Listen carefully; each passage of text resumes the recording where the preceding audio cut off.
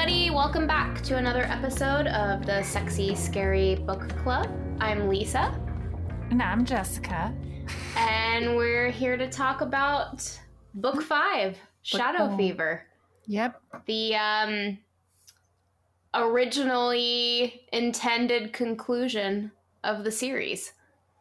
Mm-hmm. And before we even start, I wondered, and I didn't bother to look it up, but I wondered, did she decide she was going to write more after this was published, or was that something that she had already decided before? I believe it was after, but I am not 100% sure on that. Because I do remember the, oh my gosh, the Fever series is continuing, and I want to say it was after this was already published and had wrapped up. Okay. Because I was going to say, I mean, in a lot of ways, this feels like a conclusion of sorts. I mean, you get answers to a lot of questions. Certainly not everything is wrapped up in a bow. There are some larger unanswered questions, I think, with Danny. Christian, yeah. So that's why I was curious, because certainly there are places for her to go from this book, but I'll bet she at least had in mind that she wanted to do like a spin-off series. Who knows? Yeah. I mean, I think Mac and Barron's story was sort of wrapped up, as it were. Yeah. Yeah, you finally get the ending for Mac and Barrons that you've been waiting for, I suppose. Yeah. But then it keeps going. And I don't know if that was a mistake, but we'll talk about that more as we move forward. Yeah, for sure. I mean, I think, let's dive in to the beginning of the book. We left Mac in quite a cliffhanger at the end of the last book. She, with the help of Ryodan, has killed her beast that was protecting her, and the beast starts to recede, and she sees the beast becoming a man, and oh God, it's, she feels like she thought she lost everything before, but now she realizes she had so much more to lose. So we come into this book, and our, worst fears have been confirmed. It's the beast has become Barrons, and he is dead. So dead. Yeah. She gets all freaky too. She tries to give him blood and I don't know, do whatever she can. Unseelie into it. His gaping wounds. Yeah. It's she's frantic. She's definitely not okay with this being Barrons. I mean, I think even more so than her sister's death in a lot of ways. What totally stood out to me, I just okay, this whole series is based off of this, you're trying to find revenge for your sister, what happened to your sister. And now you're just oh, actually, that was just kind of a little bump in the road. But for Barrons, I'm going to tear the world anew and start it again so that Barrons still exists, because I don't want a world where he doesn't exist. She really reacted strongly to someone that she apparently has never liked. I'm just a little weird. Yeah, I felt the same way. I mean, she had been given the option by Derek, the Lord Master, previously to have her sister back if she would work with him to find the book. And that was not going to happen, It wasn't something she was even considering. But boy, she got there, super fast after she thought Barrons had died. Yeah. She teamed right up with him. And like you said, was going to just destroy the world and make it again. And not only have Barrons back, but have her sister back too, and fix things for Danny and a host of other wrongs that she was going to correct. Yeah. No, so that she's going to ally with Derek to get what she needs. Oh, we call him Derek now. We don't call him Lord Master anymore, because she's decided, because this has happened, she's now this total badass, and she's more on equal footing with him. She's got it all figured out. So she's going to use Derek, her sister's ex-lover, to figure out how to get the Sinsar Dubh and then bring Barrons back and, make the world whole again, which it's kind of a stretch. I don't know. Yeah, I thought that was, I don't know. I felt like they had Derek buying into it pretty quickly too. Yeah. I'm not sure. I feel like he would have been a lot more suspicious, especially when she did kill Barrons, but you know, she kind of makes the claim that Barrons was Barrons when she killed him. So yeah, I don't know. I don't know about that part of the book. That one was maybe a little bit of a stretch for me.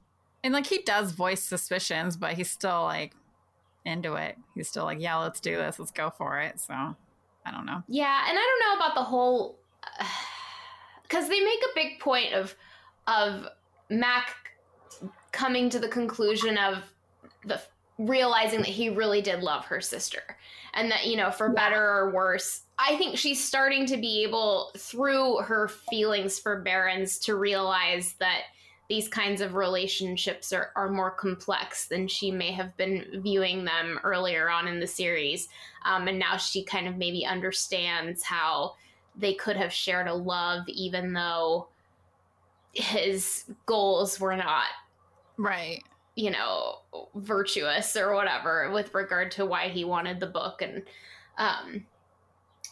why does he want the book, though? That's the other thing. Like, he wants the book to release all the Unseelie and take over the world and rule the world.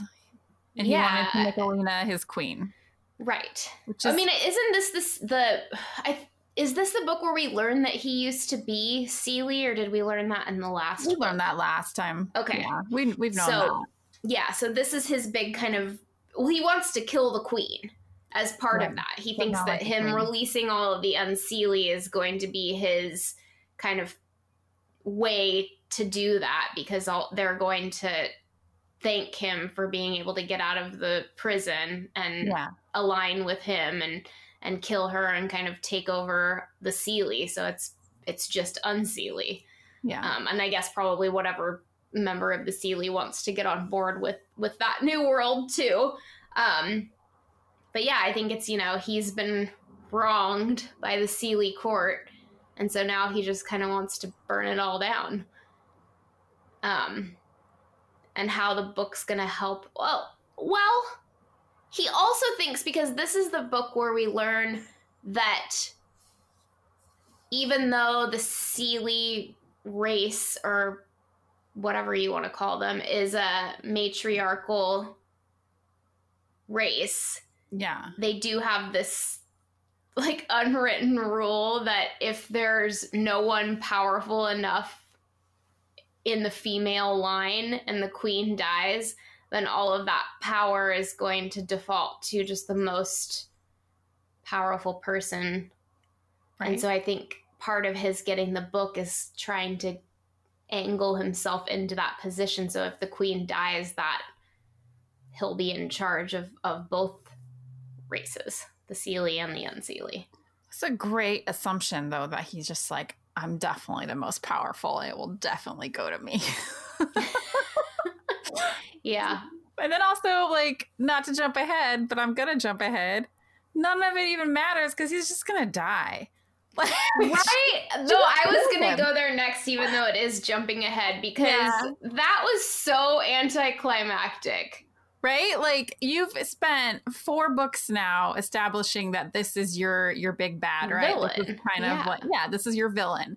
And then you just take them out, and like, not even like, it was like a surprise. Like, she's standing there and then they're kissing and then his head is gone, which I realized that's really confusing. I just did that big old jump. But yeah, like, it's not even, he's just gone. That was it. Yeah. His character's over. Yeah. Which you could, I mean, you know, for shock value, it shocked me reading it. I was not expecting that. Yeah. No. Yeah, that was pretty, and then that part of the book too, I feel like that's where everything picks up, because that's where, you know, somebody. Oh God, that scene afterwards, so hot. So hot. Yeah. So, but we were just going so far ahead. But yeah, obviously, Barrons isn't dead. No, like, come on. I had thought for a small second that he could possibly be dead. No. Yeah, not really. I mean, I was like, I don't know how this is gonna work, but clearly there's something going on. Something's gonna happen. Yeah. Yeah, so that was kind of an interesting part in the book too, when you come to learn that he is not dead, is because you're actually getting a couple paragraphs from Barron's perspective. Yeah. And that you never have that again, I don't think. And I don't know, like, if I liked that. Like, I think I almost rather would have had it be they're reunited when he's whisking her away after, you know, the book's taken over Hunter and chomped off Derek's head. Yeah, I mean, what if, like, because she could have had a couple of, wait, did I see that? You know, there could have been other ways to kind of plant the seed that he's back before he makes a grand entrance. But yeah, that was, like, kind of jarring. Just because you've never, you know, you've had the Danny dailies and a couple of kind of from Danny's perspective parts in the books, but that's, like, kind of came out of nowhere. It really did. I'm always laughing because I feel like you mentioned the Danny dailies. I feel like those were put in there to break up like Max moping. Because she's like going on and on, like, oh, I was wrong. I didn't know better. Barrons, how could he be gone? Blah, blah, blah. I'm so broken. And then Danny pops in like, hey, guys, I killed a hunter. Woo, woo, woo. I made shooting bombs. And then it goes right back to like, I'm so sad, blah, blah, blah. But now I'm a bee. Now I'm going to like raise the world and blah, blah, And then back to Danny, like, so it's very interesting pacing. Yeah, well, and another thing she does in this book that I don't think she's done in the prior books is you get those conversations with the Shisadu. Yeah, and well, this book opens with the Shisadu, which I think is interesting. Like, and I don't necessarily, did you like the voice of the Shisadu? I didn't like them. I was wondering how I would feel about them again in the reread because, when I was reading it the first time, obviously you're like trying to power through, like, okay, yeah, but like, totally. what happened to Barrons? When's he coming back? Yeah. But there's definitely other things where I find myself enjoying them more in the second and third read because, and you've talked about this before, kind of the first read through, you're reading really fast or trying to skip to all the parts where you get Mac and Barrons together and the rest of it is kind of filler. So when I'm going back through for another read, there are a lot of parts of the books where I'm enjoying more or I'm saying, oh, I see what you did there that I didn't notice the first time. But no, I still am kind of like skimming over those. I don't know why they're there. I don't understand why she put them there. I don't know. I don't know. I don't know if she's trying to make some type of parallel between the voice of the Shisadu and Mac when Mac's going off on her, like, in her head chunked. Because there are certain times where they kind of sound similar. And I don't know if that's, foreshadowing, which I just gave away a big thing as well. But whatever. People that are listening to this have read this book. Yeah. I wouldn't worry about that. Yeah. Yeah, that's what I was thinking. It's just like a way to kind of give the book like what's the word? Like sentience. Is that a word? Yeah. Well, and that's and that's like what we learn is kind of the book's main goal is to be sentient. I can't say it. Sentient. Okay. Sentient. That. That's really the book's goal. Like, to not be just a book hanging out. I mean, it's still being someone. Well, yeah. I'm not sure. Like, okay, so, typically he kind of, I don't know why the book's a he. The book has become a he, but it's. I don't think it so has too. a gender. The book takes over other humans and kind of, makes them do, well, not even just humans, but makes them do what the book will. And so, like, you already have a body in that sense, but maybe those bodies couldn't. Well, my thought was that it wasn't whole. Like the part of it is the book, and then the other part of it is inside Mac. And so in order for it to be able to kind of achieve its true full purpose, those two halves would need to come back together. So I felt like it needed something specifically from Mac. But yeah, you're right. That leaves kind of a little question mark about. Yeah. Well, I think that maybe now that I'm saying, I'm like, maybe there was something about like hosts couldn't survive the Sinsar Dubh, and that was the problem. Maybe I'm making that up. No, that's true. They killed themselves. So Mac might be the ultimate host. Yeah. The only person that at least Mac is aware of that it left alive was Fiona. Yeah. And that's, I think, because the book starts playing with Mac a lot. Like teasing her. They say tasting her. So I think that was part of that, like the book playing with Mac by leaving Fiona around. Yeah, that's true. Poor Fiona, man. Fiona is not doing well. She's running away and asking for mercy, and she's been like, she's skinless, right? Yeah. Really grotesque. Yeah. I know. I did feel really bad for her in this read because it's like, did she have to see Barrons again? It's like humiliating, you know. Not only does she have to like come to terms with the fact that he never loved her, and obviously he loves Mac, even though Mac can't see that at that point. And then, you know, on top of all of that, she has to like hang out with them while they walk her to her death. Which, that's kind of whatever. We're all over the board in our discussions, and I don't really care. It's just, you know, stream of consciousness over here. I'm just going to talk about what pops into my We head. completely skipped over. I mean, this doesn't have to be in order. No. But the White Mansion, like, honestly, we're in the world of Fae. We don't have to be linear. That is what we learn in this book. Things aren't linear. Yeah, good point. But I was going to go back to that. So the White Mansion, I mean, that's huge. That's a huge discovery in this book. Derek takes her to it. That's how they get back to Dublin from Fae after Barron's death. And she has a big passage about how she feels like it's familiar and she's been there before, and she's seeing all of these kind of traces of memories of the concubine. And, you know, through the mansion, we also learn about the mirror in the Unseelie King's boudoir. And I like how they call it his boudoir. It's very sexy. I want a man with a boudoir. I feel like there's frilly shirts involved in that kind of scenario. No, that's Belushi. He's got the frilly shirts. I feel like he would call it a boudoir. Probably.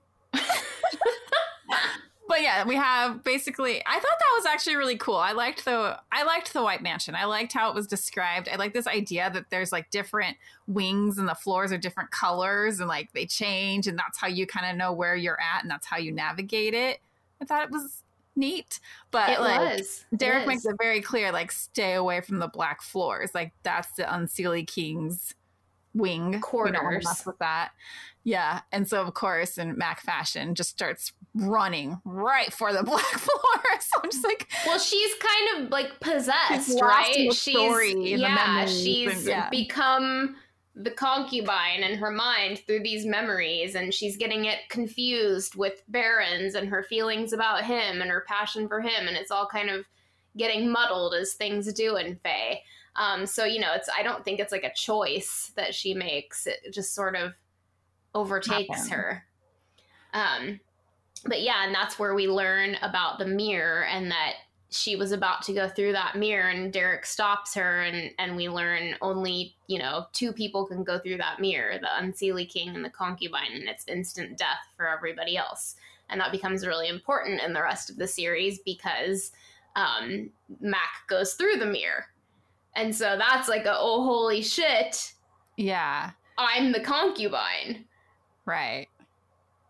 And that's how she also helps Fiona die, because Fiona goes to her wanting death and thinking, oh, she can stab me with the spear and I'll die. And Mac says, oh, you don't want to die like that, you know, like, And so she has this idea. Oh, I think I have an idea. I kind of wanted to test this out anyways, because she's like, maybe fucked up. Like, well, I mean, it isn't. And dying. Hey, let's do a little experiment that I've been wanting to do and see if it kills you. Okay.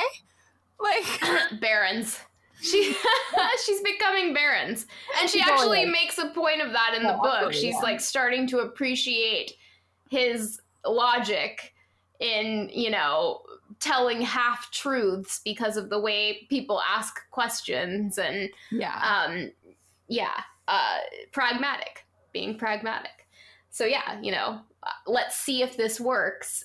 It'll either kill you instantly, which bully for you, that's what you want, or it'll prove to me that other people can go through the mirror and they're wrong and I'm not the concubine. So, oh no, because at that point she thinks she's the king. She doesn't think she's the king till later. Right? Okay. I don't remember when it happens because I thought Christian. Okay, well, anyway, whatever. We'll get to that. So, I mean, shit. Why don't we get to it right now? Yeah, I mean, we're just doing what we want. So, like, yeah. So she goes through the mirror. Does she go through the mirror before Fiona tries to push her through the mirror? That's what I can't remember. Oh no, you're right. And Fiona right. Pushes her through the mirror. Yeah, you're right. She doesn't. And no, because she fine. already had gone through the mirror. Then she had to at some point. Well, I know if Christian's still in there, then she already went through the mirror because she finds Christian. Yeah, but that's when she also makes the other huge discovery, which is like, oh, and that's the other thing when she goes through the White Mansion, she's seeing images of the concubine and she's realizing like this is my dream. And we heard about that in other books where she has this dream of this place and this lady who's sad and she wakes up and she's so cold. So yeah, so she's in the White Mansion and she's realizing, oh, like this is the lady from my dream. Like, why have I been having dreams about this? Oh, I must be the concubine and I'm like dreaming of my Which was faulty logic life. From the get-go, because when you're dreaming, you don't usually see yourself in your dream. You're just you're seeing the world around you because the dream is from your head, like your perspective. Right. So like right away, I'm like, that doesn't make sense. Like something is weird here. Yeah, I agree. And then go ahead. Oh, I was going to say, I think she brings this up, but what I had thought was that she was their child. Yeah, that's what I was going to ask. I was like thinking like, did you think at some point she was the concubine? And if you did think that, like, how did you feel about that? Because like, I didn't want her to be the concubine. I thought that was because then she would belong to the king. Yeah, and she's supposed to be with Barrons. Like she's got to be with Barrons. And I never thought he was the king, but I did actually suspect that the dreamy-eyed guy was. Oh.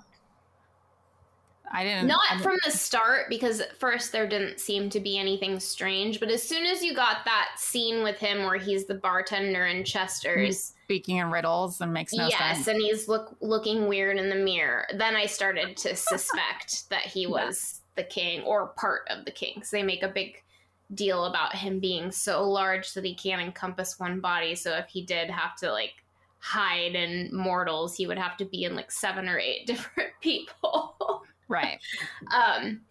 But yeah, no, I did think that she was the concubine for a minute, and I didn't like that. And then I thought, maybe she's the kid. She even says like it's like she's struggling with the thought that like she'd be the concubine because she now knows she's got the hots for Barrons. Like she wants Barrons. Well, yeah, and she tried to bring him through the mirror with her, and he died.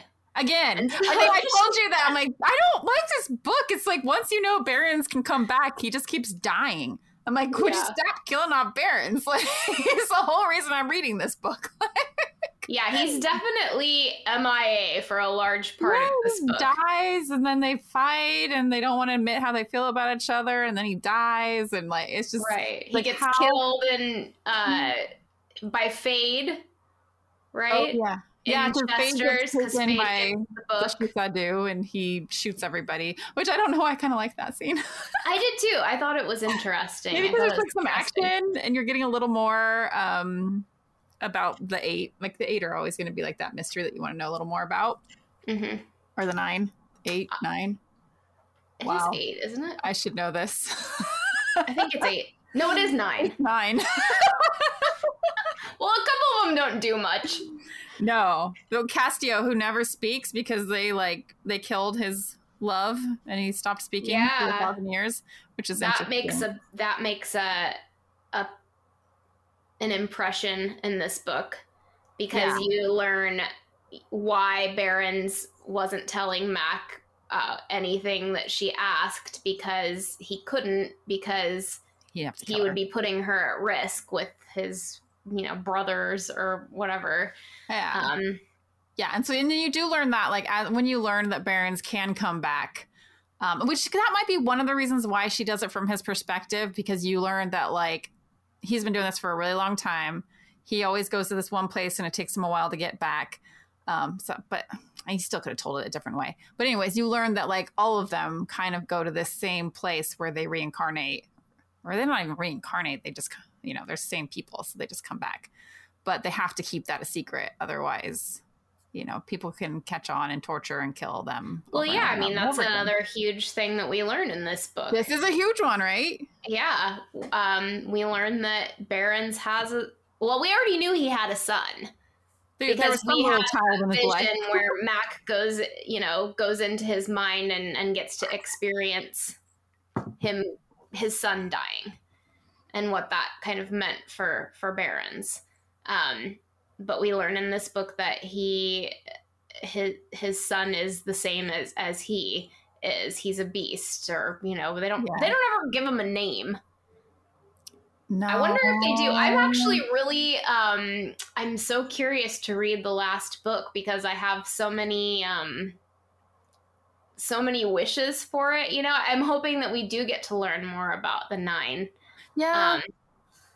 I feel like at some point in one of the times when she's in his head, he, like, alludes to, like, some, like, goddess figure or some, like, woman that means everything to them and is, like, shining or something. I, like, vaguely remember this. So I don't know if that's part of, like, the source. I'm not sure. Yeah, I don't know. I'll be interested to kind of... I haven't even read the, like, book jacket. It's like... I read the first chapter of the book. Oh, you did? Okay. I haven't even read, like, the synopsis for it. I'm leaving it a total mystery till I get there. But yeah, and I mean, there's obviously, like, a lot of stuff that happens that we haven't covered yet. We haven't even talked about, like, the fact that, like, the whole scene when she realizes Barrons is back. Like... It's a good scene. It's a great scene. I mean, it's like super heartbreaking, because she doesn't believe it at first, because she was just with the Dubh. Well, and we meet, I don't know how to say his name. I didn't look in the glossary. I'm sure it has the pronunciation, but Kruk. Or is it just, is the K silent? Is it Vruk? I don't know. I like him. Yeah, he's fun. He's a hunter, and he's happy to fly. Yeah. he's happy to see Mac, like, and that weirds her out. Friend, yay! Yeah, like, oh, look, it's you. And she's like, why do you recognize me? But anyways, that's who kills Derek. Yeah, because, which I thought that was weird, too. Like, the hunters are supposed to be pretty badass, but then to think that, like, the Dubh can still just grab a hunter and make it its bitch, like, that was kind of surprising. I feel like, because they we speak a lot about how, like the hunters are super old, like they're not just Fae, there's something other, there's something ancient, like, and so the fact that the Dubh could still kind of just be like, hey, I'm going to take over and have you bite off Derek's head. I don't know if I'm saying that. Derek, I feel like it should be more like, it's not Derek. Like, Derek's a guy you went to high school with. It's not that kind of world. like, I don't know. Anyways. Yeah, that's true. He does have a pretty blasé name in comparison to some of the other Seelie. Right. But yeah, so that happens, and then Mac's like, oh shit, his head's gone. There's blood. There's blood, and then all of a sudden she's being whisked away and taken to the bookstore, and she doesn't want to go to the bookstore because she doesn't want to face those memories and have to deal with the bookstore kind of existing when Barrons doesn't anymore. And she thinks, oh, this is a different beast. Because he looks different, right? He's a different color at this point or something. No, she just assumes, like, it can't be him. Like, right. Because the Unseelie princes, like, they burnt him and they took the ashes to different realms of Faerie. Like, so she's just like, there's no way that he survived. Like, this isn't Barrons. He's dead. So yeah, she thinks that maybe it's another beast that's protecting her. Yeah. So, you know, then he becomes Barrons and she doesn't believe it. She thinks the book's playing tricks on her, and he's super pissed off. Yeah, he's pissed, which I'm just... Why is that hot? Why is it hot that he's pissed at her? I don't know. Yeah, I mean, he's really like... And she tries to say, you know, this is exactly what Barrons would do. Like, you're not Barrons. You're giving me shit for this, but this is exactly what Barrons would do. I was being strategic. I was using, like, the resources that I had, and I made a plan, and I don't need you giving me shit for this. Like, this was a solid plan that I had. And yeah, he's just livid that she would, first of all, kill him. Yeah. And he's mad at Ryodan because Ryodan was supposed to kill him and he didn't fucking do a good job. Ryodan he messed the plan. And then, you know, she had the audacity to stab him even though he was protecting her. And then, you know, rubs salt in the wound, goes and hooks up with Derek right after. Yeah. And he sees that. He sees them, like, smooching in an alley or something, and he's just like, what the fuck is going on? Like, yeah, well, and he even says, like, he's convinced that she fucked him, and is like, you don't kiss somebody like that you're not fucking. Like, there's nothing that you can say that's gonna convince me otherwise. So yeah. It's funny, because once again, you're kind of seeing Barrons, like, lose it. Like, he's not being as controlled as he typically would be. Oh, yeah, this whole book, I would say. Like, this whole book, you're really seeing Barrons, like, trying to come to terms with the fact that Max got him. Yeah. Like, he's not in control when it comes to her, and he's making stupid decisions, and, you know, probably protecting her more than he should be. You know, now having to possibly protect her from the other 9. Because, you know, now she knows what he is, and she knows that they all are like that, or she assumes that they are, because Ryodan is also back from the dead. And that's dangerous knowledge to have, and that's kind of a deal breaker. That's their creed. Their code. That, you know, if anybody finds out about them, they die. So, you know, he's still maintaining some amount of control. And why is he in charge? I don't know. I've always wondered that. Because I feel like Ryodan would be. Ryodan seems like he'd be in charge. But yeah, no, it's Barrons. And I'm like, I don't know. Like, maybe he's the biggest beast of them all. I don't really know why it's Barrons. Yeah, but for whatever reason, he's like the boss.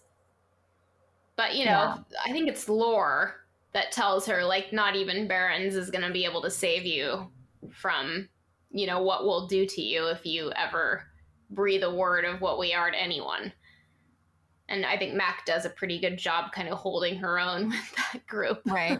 So this is something that these books do a lot, and I hate it. We get these characters like lore. And I love lore. Lore's entertaining. Lore's a dude, bro. You know, we know this guy. But, like, you have been alive for how many years and you're still a dude, bro? Like, I don't get it. Like, you're still like, yeah, I like chicks and fucking and ball. Yeah. That's it. Like, I agree. Like, I don't think you would have had the mentality required to... Well, I mean, he can't die, so I guess there's that. But... yeah, exactly. How could you not evolve beyond that? Right? Like, and that was a bit, like, I remember in Twilight, like, that, it still bugs me whenever I try to watch those movies. Emmett, like, what the hell is Emmett? No. It gets comical, and I hate it. Like, shouldn't bother. Yeah, that's a fair complaint. I mean, look, like, my husband and I talk about this often because, you know, like, we watch Buffy. We're actually doing a rewatch of Buffy right now. And he's like, you know, this Angel, he's like 250 years old and he's going to fall in love with a high school girl. Yeah, I mean, that's always the question, right? Like, let's just take the inappropriate part out because, you know, like, now we talk about how it's gross when, 25-year-olds are dating 18-year-olds or 17-year-olds.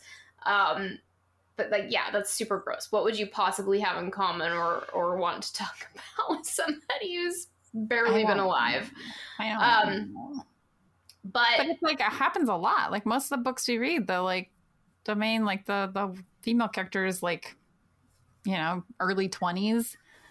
And yeah, then, I would look, like, either way, the age gap is obviously going to be disgusting because we're talking about vampires or fae that have been alive for, but that sort of falls into the same area of, you just have to like accept the rules of the fantasy realm. Like the same rules don't apply. Right. Because we're dealing with stuff that's not real. So right.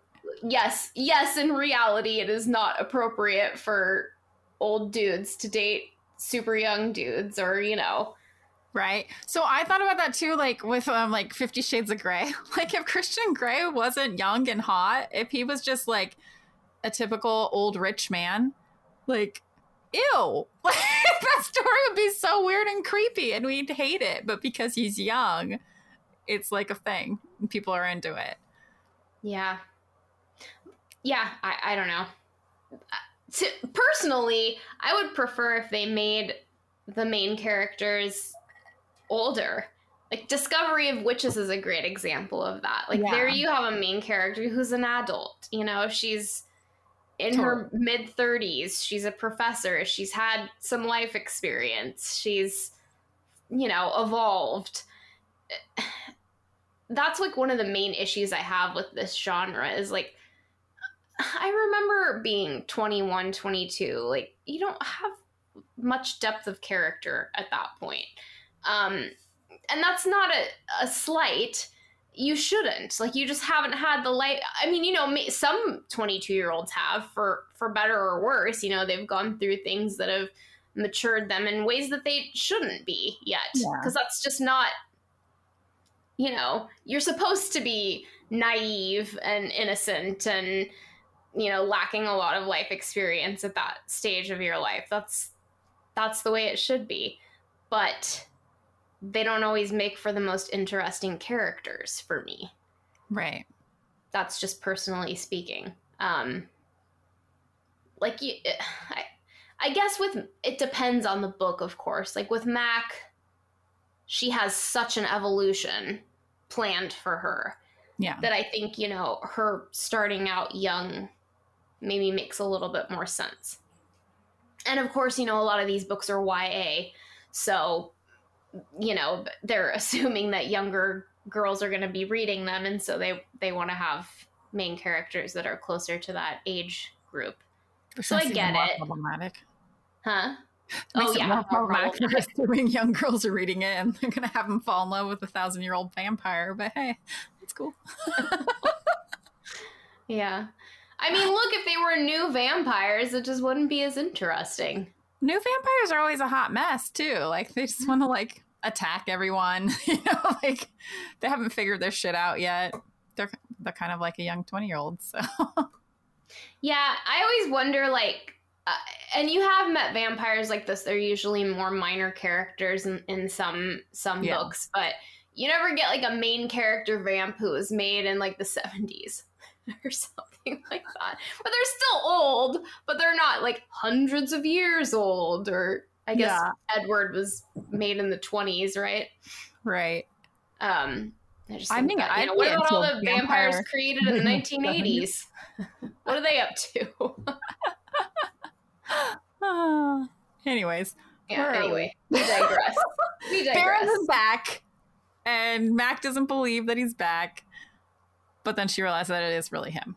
Yeah, and then I thought that was you're like, and then it's like, all right, bye, Miss Lane. Like, all those things you're going to tell him, and now, like, you're mad at him because he's mad at you. I want to listen to her talk about it for, like, 3 chapters of how much she, like, missed him and, like, how important he was to her and how, like, she's going to do all these things to bring him back. Now, here he is. He's back, and she's just like, oh, yeah, no, you're hurting my feelings. Peace out. Like ugh. It's so frustrating. Yeah, they are extremely frustrating in this book, for sure. And then, More yeah, so there's than a usual. small window where they could just be freaking honest and, you know, we could finally get our grand hurrah. But they don't. They walk away from each other. And then it cracks me up when they go to Darroch's, whatever's place. And like Barrons is like, they're looking for the stones, but you can tell Barrons is like looking for evidence that they fucked. Like, it's just like shredding the bed and like smelling stuff. It's like, yeah, I like that you get it from Mac's perspective and her saying, like, you can tell the specific time when he decides that we fucked somewhere else, and that's why he can't smell me on the bed. That was funny. Yeah. It was kind of nice seeing that like out of control side of Barrons. A harmless out of control side, you know? Yeah. Yeah. And I mean, you know, before that we get the, you know, her trying to fake seduce him because she's mad at him. And then that really, really rubs him the wrong way. Yeah, that he's trying to use sex against her. And that was the one part where I was like, okay, like, so he loses control of his beast, kind of, for a moment. Yeah, you see, like, she actually sees him transforming into the beast a little bit, which has never happened before. Yeah, so I think, I don't know about that part. That he would suddenly lose Barrons and his endless control is losing that because she fucked somebody else, and now she's not gonna fuck him. Yeah, that's the weird thing. There's this weird thing, and like it's very much what's pissing him off. She hasn't fucked him, and he says she it hasn't like fucked multiple him. times. Like he makes it clear that is what's pissing him off. Which I'm like, really? Yeah, that's what's got you down. Okay. Yeah, like she hasn't made the decision to fuck him since she stopped being Priya. Yeah, and he's really been having like a chip on his shoulder about that. Right, which doesn't.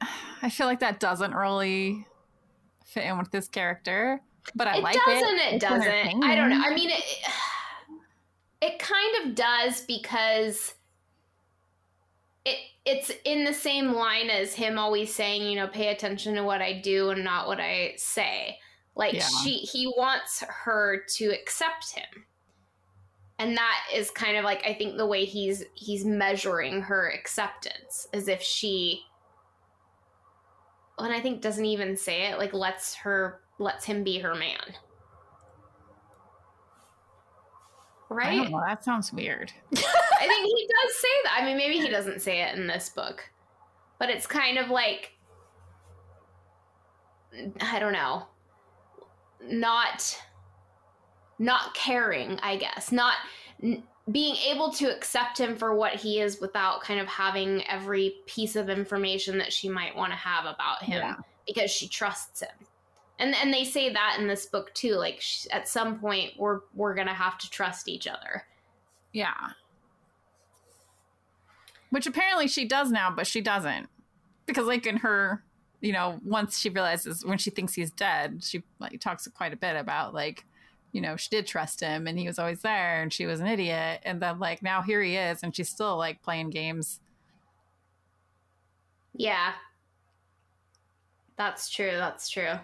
I never really, I don't know. I never really understood why she kind of went back on that.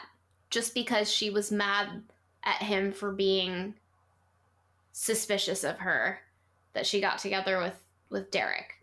Yeah. It doesn't seem like that would have made her so mad that she's going to kind of go back on all of the realizations that she had about him and her feelings for him. Well, I think she feels like he's shutting her out again, and so she just kind of does the same.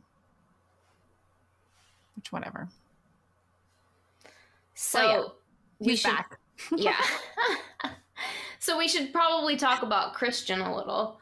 Yeah, Christian is now like transforming into an Unseelie prince, right? Yeah. So Mac gets, I think she does. She gets thrown through the mirror with Barrons, but she looks and it kills Barrons again. So she's like, well, shit. Like, he's not the Unseelie king.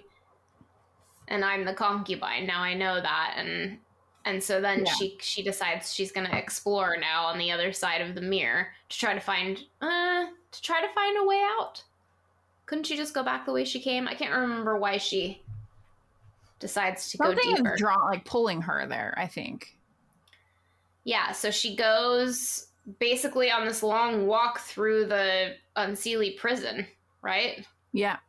And she magically knows how to open all the doors. Yeah. Like, she's been here before. She knows how to navigate it. Yeah, and it's so cold that she's like freezing over, and she's panicking about that because she thinks she can't breathe. She can't breathe. And she realizes like she doesn't really need to breathe. That was kind of cool. Yeah. That whole I love everything about being in Fae and in the White Mansion, and when we go through all of the different portals or mirrors or whatever in the last book when she's with Christian. I'd like to spend more time in that part of the world. I mean, as much as I love Dublin, I just think that's really interesting. Interesting. Yeah. But yeah, so she basically like comes upon Christian and a coffin. And we see that Christian is, like you said, he's turning into one of the Unseelie princes because of the Unseelie that Mac fed him and the, ritual that he had to do with Barrons. But we also learned something really interesting. No, we learned that in the last book, that Barrons was with Christian. Yeah. Which, and that's like a big assumption too. Christian assumes that this is happening because Mac fed him Unseelie and because he did this ritual with Barrons. But like, does he really have any proof of that? Like, could this have happened regardless? That's true. I mean, it could have happened because he got stuck in Fae. Yeah, and he was probably one of maybe like the most powerful candidate that was in Fae at the time of the other prince's death. So it just transferred to him. Yeah, that's true. I mean, the timing is a little suspect because it pretty much started happening like immediately after she fed it to him. Yeah. So that's pretty powerful evidence. But you're right. Like, it could have just like escalated something that was going to happen anyway. Yeah. But okay, so that's right. Mac is going there because she has seen this before, and she knows there's a casket there, and she knows that she opens that casket, and that something screams. When she opens that casket makes her scream. Yeah. So I think that was the motivation of going. But yeah, that could be. That sounds right. But yeah, she opens the casket and screams. Because why? Because it's the concubine. Yeah, because it's the lady that she sees, that she remembers from her dreams as a child, and that she saw the visions of in the White Mansion. So now the only logical explanation is that Mac is the Unseelie king and not the concubine, which is pretty heavy. Yeah. And I love like in like true Mac fashion, she like struggles with it, but I like pretty dresses. Like, I wouldn't like pretty dresses if I were the Unseelie king. Or I'd feel great love for the concubine. She's just a lady. I don't feel much for her. Or also, or how can I kill all of these Unseelie with no, they're my children, remorse or no feeling about that if I created them. Yeah, she doesn't feel connected to this idea that she's the Unseelie king at all. Like, right, but it's a pretty logical leap. I mean, what other explanation is there? You're not the concubine. You can go through the mirror. Barrons can't go through the mirror. Fiona can't go through the mirror. Why can I? So it's, I never bought that. Maybe just because I didn't want to either. That she was it didn't fit into my idea of Yeah. I think it's totally plausible. Like we already said, like we know that the Unseelie king has to be split up in multiple bodies. Like he can't fit in one being. So I mean, it makes sense. Can't he though? Because he was just the dreamy-eyed guy. That was one part of him, because he's also McCabe. Oh, and that's right. That's right. Yep. So we learned that he was all sorts of people throughout Mac's life. Yeah. So we just jumped to the end right there. But that's whatever. Fine. Yeah. So basically at the end, we discovered that he is all these people, and everybody sees him as this different version that they've encountered on their journey. But yeah. So we're with Christian, and he's like, we got to get her out of here.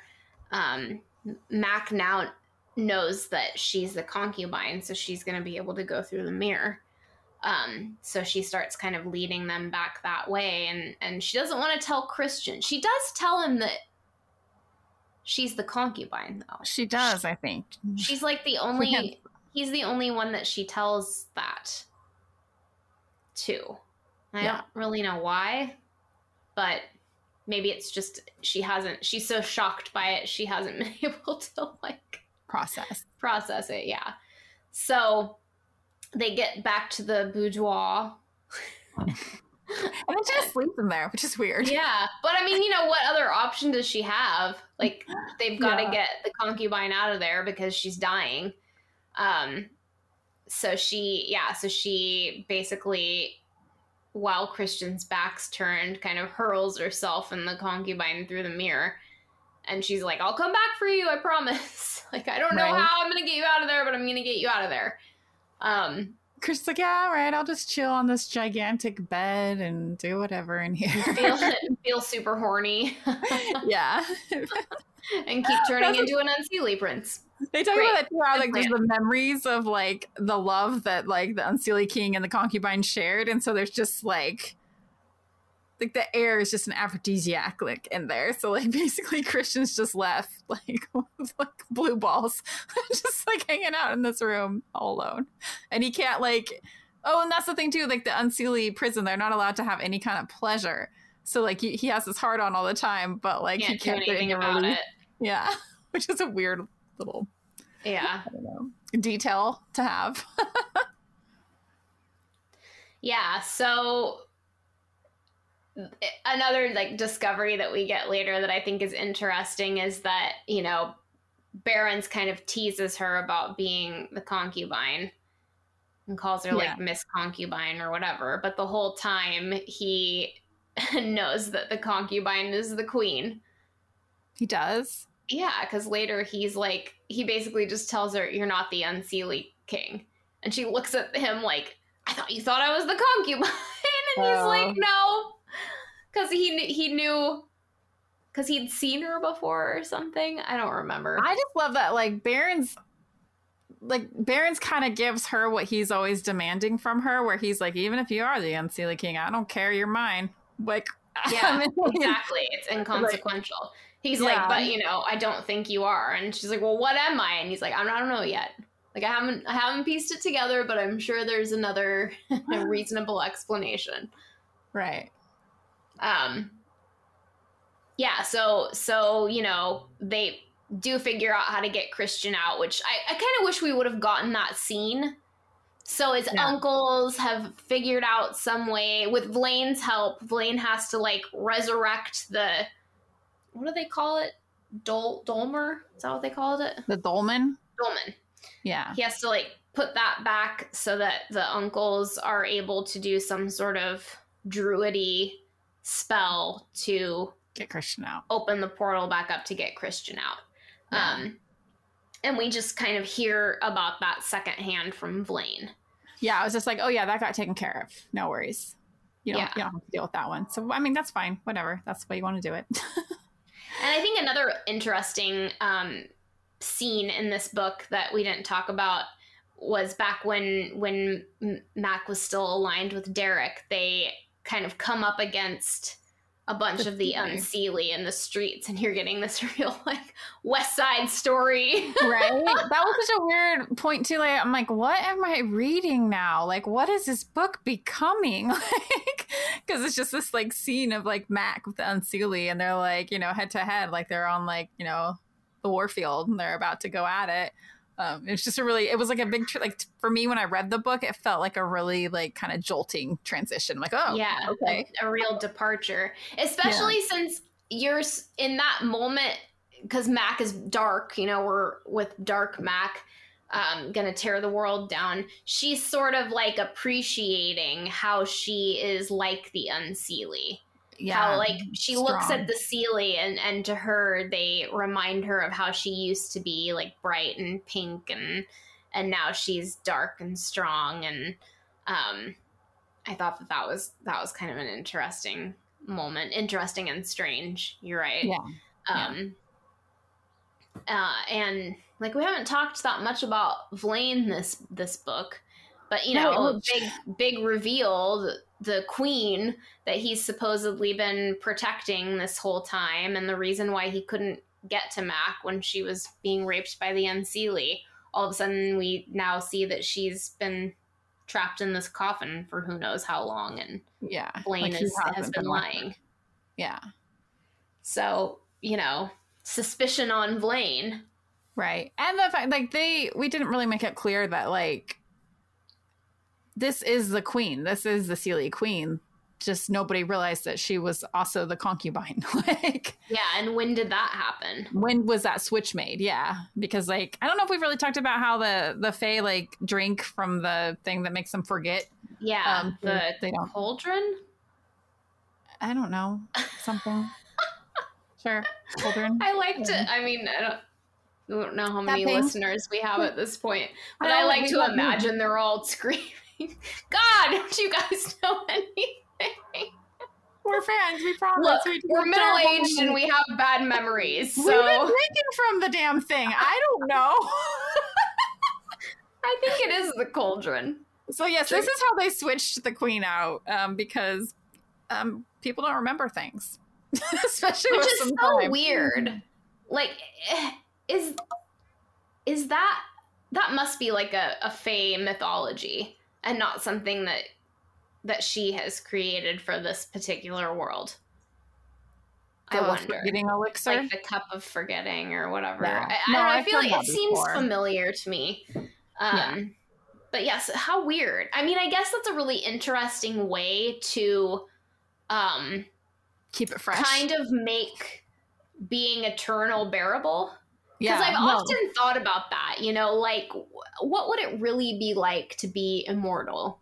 I mean, I've usually thought about it more in like a vampire context, but like at some point you would just be fucking crazy. Yeah. No, and I say that it's to keep them from being crazy.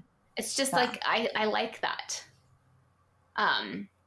Because I you know, a bigger issue than what would you possibly have to talk to a 17-year-old about if you're a fucking 250-year-old vampire, but also just like, what would you have, like, how would you talk to anyone?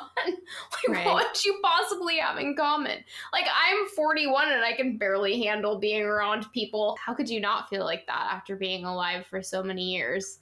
Just watching humans continue to make the same stupid mistakes over and over again, and, you know, not take care of their world and politics and all. It would just be like, oh my God, like, humans, you never evolve. You would just feel so separate from them. I don't know. I think that's a really interesting convention to have this idea where, oh, I'm just going to take a drink of this stuff and it'll be like I'm brand new again. But yet still crave your histories.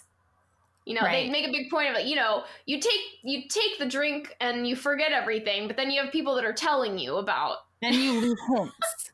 Yeah. So what's the fucking point then? Yeah. It's like a game of telephone. It gives you like a foot up. Like, you're starting new, but you know some stuff from the get-go. Right. It just seems very like everyone's drinking just whenever they feel like they want to. I don't know. I feel like if you're really going to do it, you should just all make the decision to do it together. So like everybody's fresh and nobody has, you know, the upper hand or more information. I don't know. Anyway. So yeah. So not that we haven't always suspected that Vlane may not be on the up and up. Right. But and now, you know, real suspicion is weary. Yeah. So, like, why is he lying? You know, and he does his best to say, well, I couldn't let it get out.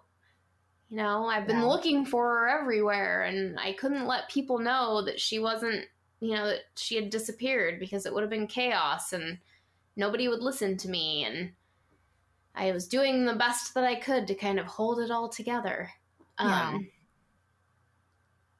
so then they make a plan because, you know, at the end of the day, where's the fucking Shisadu? You're like, right. That's still the whole point. Yeah, we still need it. And it's when Barrons needs it, we find out, right, that why Barrons needs it too. Well, we find that out later, I think. Well, so whatever. Barron still wants it. Vlane needs it. They need to put the walls back up. Everybody needs a damn. They need the song of making. Yeah, so now you've got this kind of like what is it? Like this uneasy alliance between the She-Seers and the Seelie and the Nine. Yeah. And I guess Mac. I guess Mac's kind of lumped in with the Nine in that alliance, but she's sort of her own entity in that too. But they come up with this plan where they're going to trap the book and they're all going to work together to do it. And so they try to trap the book and it doesn't work because the book outsmarts them.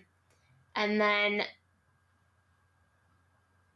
we learn that Barrons has a son because Mac figures out how to go underneath the garage by going through the mirror in his study. Why does she want to go in there again? There's something that makes her want to go in the... She's pissed and looking for him or something? I think she is just looking for him. And I think she realizes that, like, she's got this. Right. She can do this. She's got her runes. We haven't talked about that. These runes that keep coming out of her, like... Right, her pool. Dark lake that seem to scare people. Yeah, she's got this like spot inside of herself where she can kind of keep herself safe. She can pull out whatever she needs in order to kind of get her through. And it's some like old school stuff too, where people are like, where the hell did you learn that? That's been extinct for quite a while. Or that's like the Unseelie King's like, you know, calling card. So that's where she starts to be like, oh shit, I am the Unseelie King. Right. And that's also a really hot part of when Barrons first comes back, is she like whips out these red runes and he like sucks them off of her hand. Ooh. Yeah. Hot. But anyway, speaking of hot, she's going to go through the mirror. She's going to find Barron's son. Yeah. He's going to rip out her neck. Yeah. She finds this crying boy and she's like, why has he got you down? I don't know why she doesn't make that connection immediately. She's seen the boy before. Well, she thinks the roaring... Well, no, because at first she thought the roaring was Barrons. Like, that's where he goes. But she heard the roaring when she was with Barrons. So obviously, like, I don't know. It seems like she would have figured that out, I think. She just thought there was another beast down there. I guess, yeah. Anyway, yeah, so she goes to comfort the child, and then he rips her fucking throat out. Yeah. And Barrons shows up. And she's like gurgling on her blood, dying. And she's like, well, this is it. Some kid took me out. Yeah, but then she heals. So like all of a sudden now what's going on with that? And we realize that she was given like the immortal elixir or whatever they call it. So now we know that she's going to be immortal. She's going to hard to kill. A long time. Yeah, so she starts to heal. And then they do it. Finally. They finally do it. Like, consenting do it. No Priya. No. Right. They got all their secrets out, and they're going to do it still. Which was good. It wasn't enough, though. She's, like, covered in blood, too, which I was like, oh, I mean, I guess Barrons is probably into that. He says it. Says he's never minded a little blood. Yeah, Barrons, savage. Yeah, like she's classy with her sex scenes.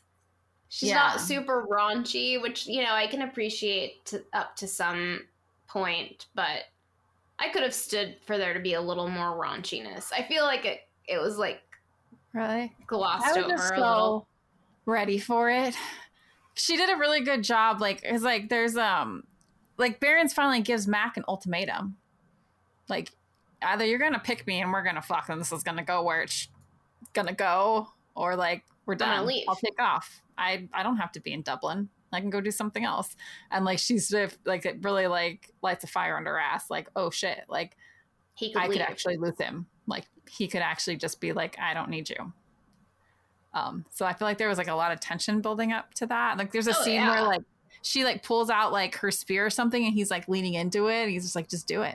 Just kill me. Like, so there's a lot where you're like, okay, finally. I know, but what I'm just saying is like, I could have done with more.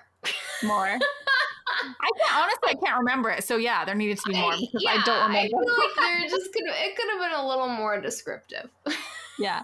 So that's so funny. So because you're reading it, you're like, I need more descriptions. And I'm just like, I'm such a little girl. I'm like, oh, she's in his personal space. This is so great. This is so magical. I want to hear more about his dick. Yeah, you want more about his dick. And I'm just... She finally chose him. Yay. And I'm good. I feel good about that. Okay. Well, I liked that part too, of course. Because you're like, oh, nothing's going to come between them now. Now, yeah, this is done. Like she truly, truly finally has chosen the damn wave. She said that she's chosen it multiple times, but she hasn't chosen it. And now she really is like... She had to choose it with her vagina. For it to be real. All in. But see, it's so funny because you mentioned, I think in the last book, talking about kind of the love triangle between her and Barrons and Vlane. I never really saw him as like a contender? A contender, yeah. I mean, for sure he was... Huh?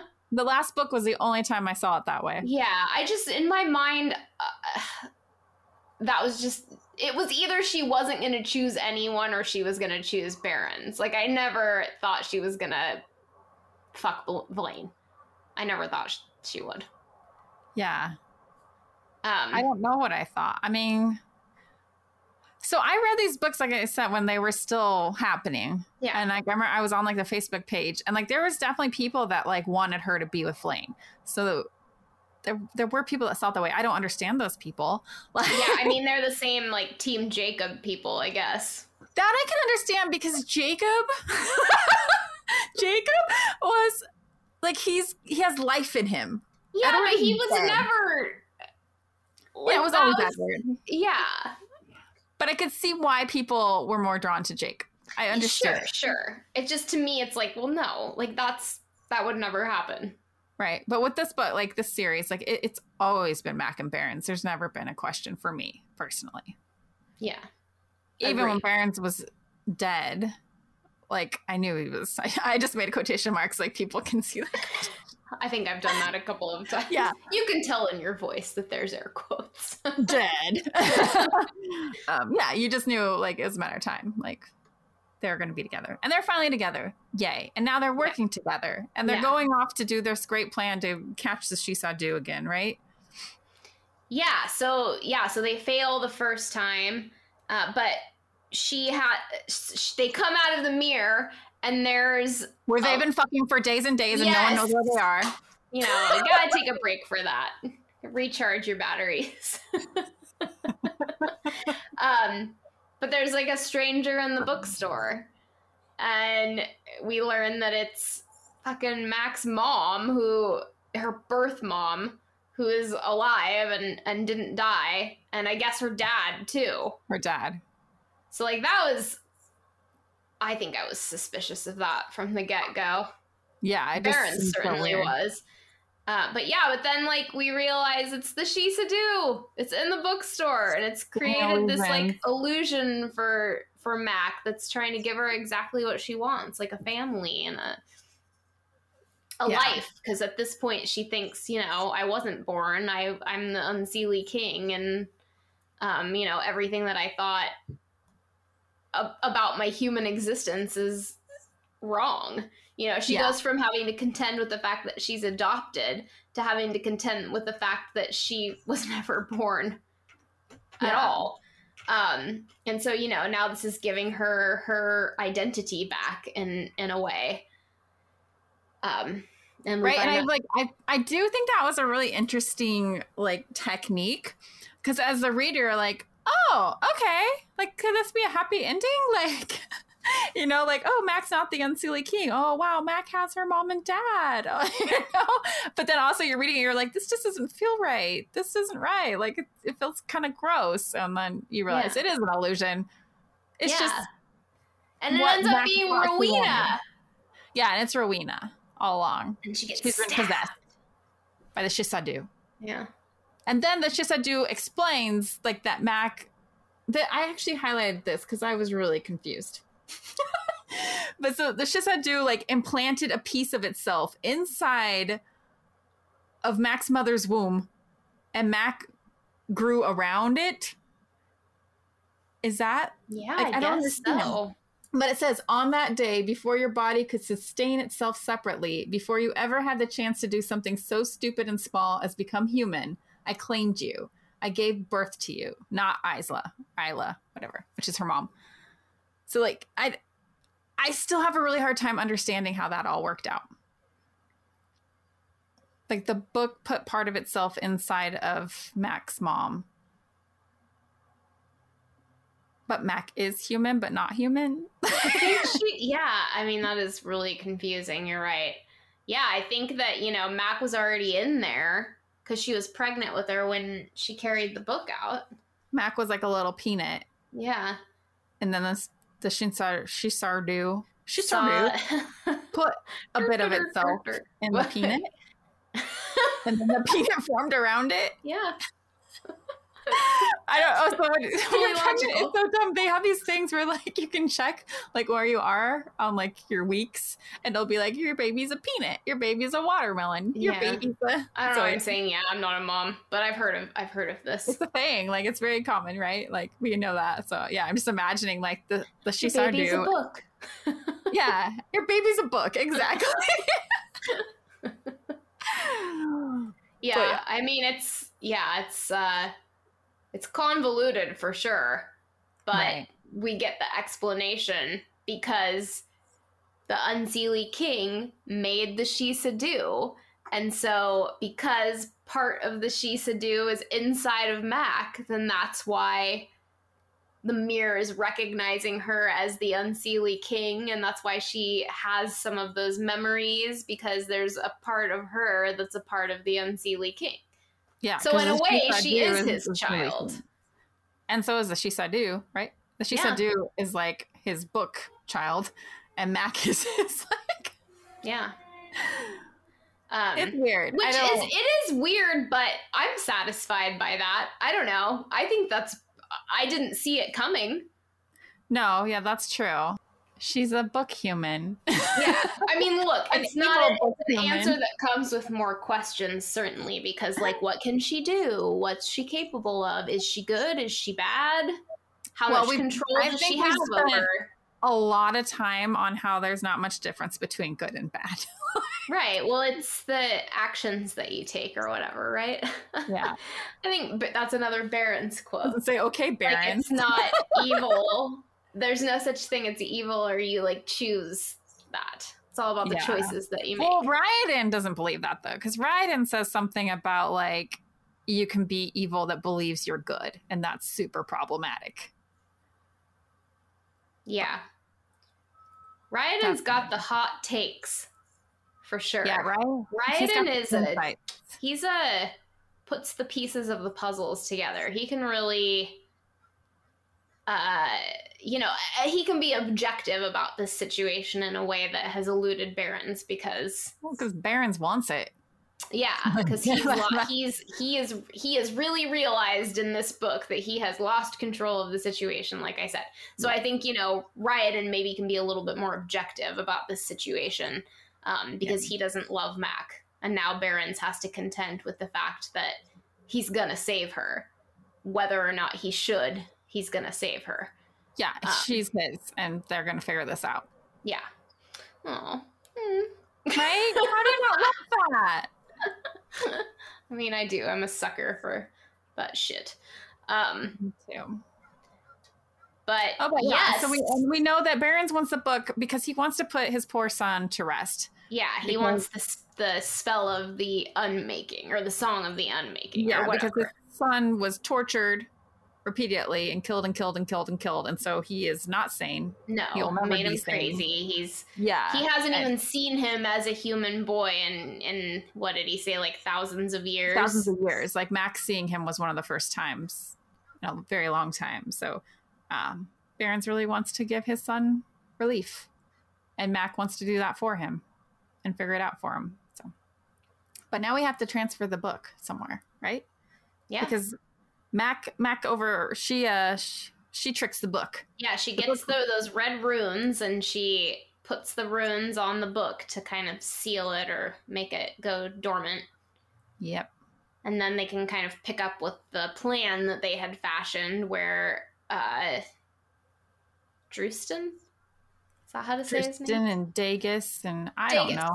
He's the one that's carrying the book. Dagus is the possessed one. Yeah. And so they think that it needs to be Dagus because the prophecy said something about someone that has others inside of them, or someone that's not what he seems to be, or something like that.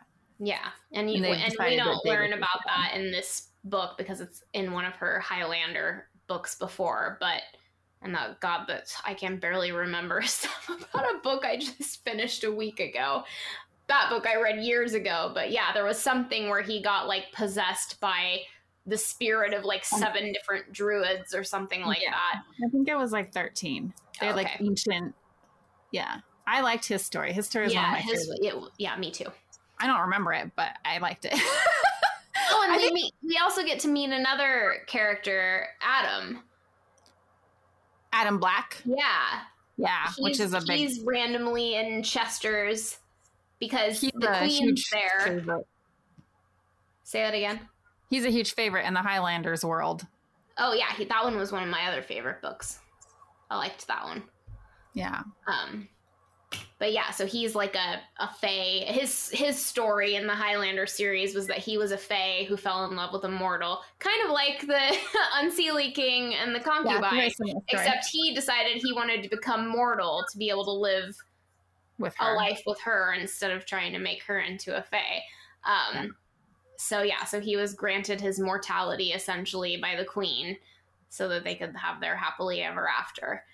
So one of the review that I had that I was looking at, someone's complaining like that the author does all the things that you shouldn't do. And one of them is plug in your other book series in this series. Oh, I love that. And I'm like, that doesn't bother me. But she, like the person that wrote the review, like interpreted that as like kind of milking it, and like getting people to go read your other books. Basically like making an advertisement for your other series in this series. She doesn't say anything about it being... No, and I didn't get that at all. And I'm like, I guess I could see how you would see that, but like as a fan, I was just stoked that yeah, me too. I'm like, call back. Yeah, like, I know you. Like, they do that in shows too. Like there'll be like this crossover and like shows, and you're like, oh, this is amazing, So I don't know. I don't know if I agree with that. Like, I understand it. I can see it, but it's not how it feels as a fan reading it. Yeah, I don't feel manipulated by that. I don't at all. And like I said, she never really, like, you wouldn't even know that was from her other book unless you, like, were interested and went to do some research into it. Like, and a fan. Yeah. And so if you're a fan, like... And also, if you're already reading and you like it, like, wouldn't you want to read...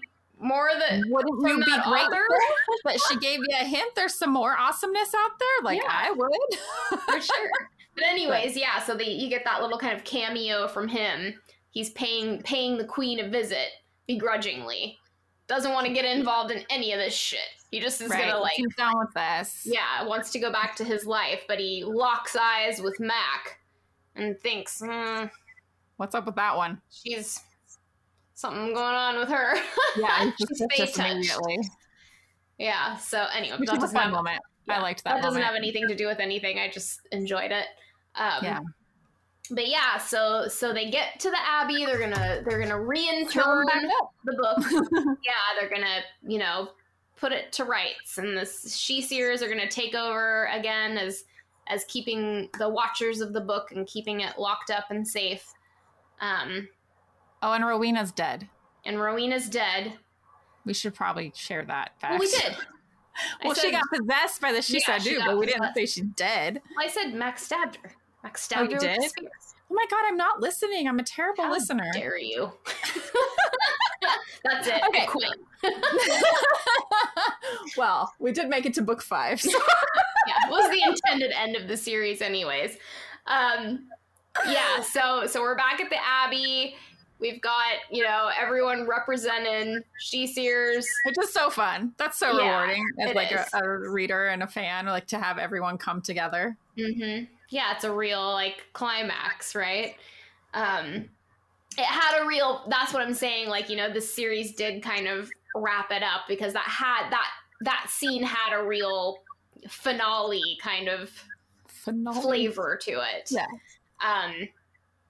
but yeah, so then all of a sudden, here comes Vlane. Gonna help out, right? Yeah, just he can't let it go because he needs that book. He needs it for his queen and blah, blah, blah.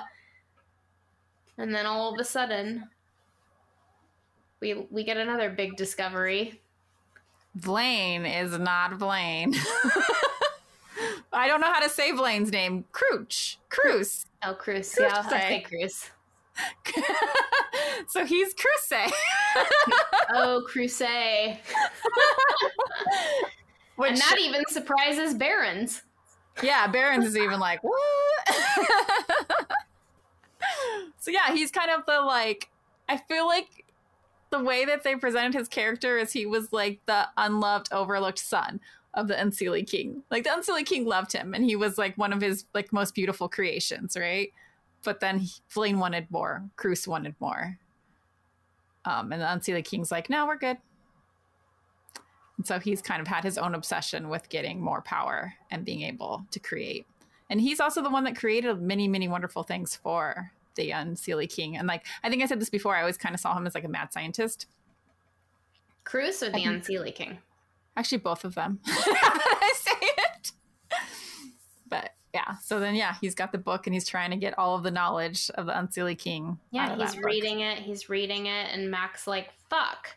And then all of a sudden, we meet the we've already met him, but here comes the dreamy-eyed boy.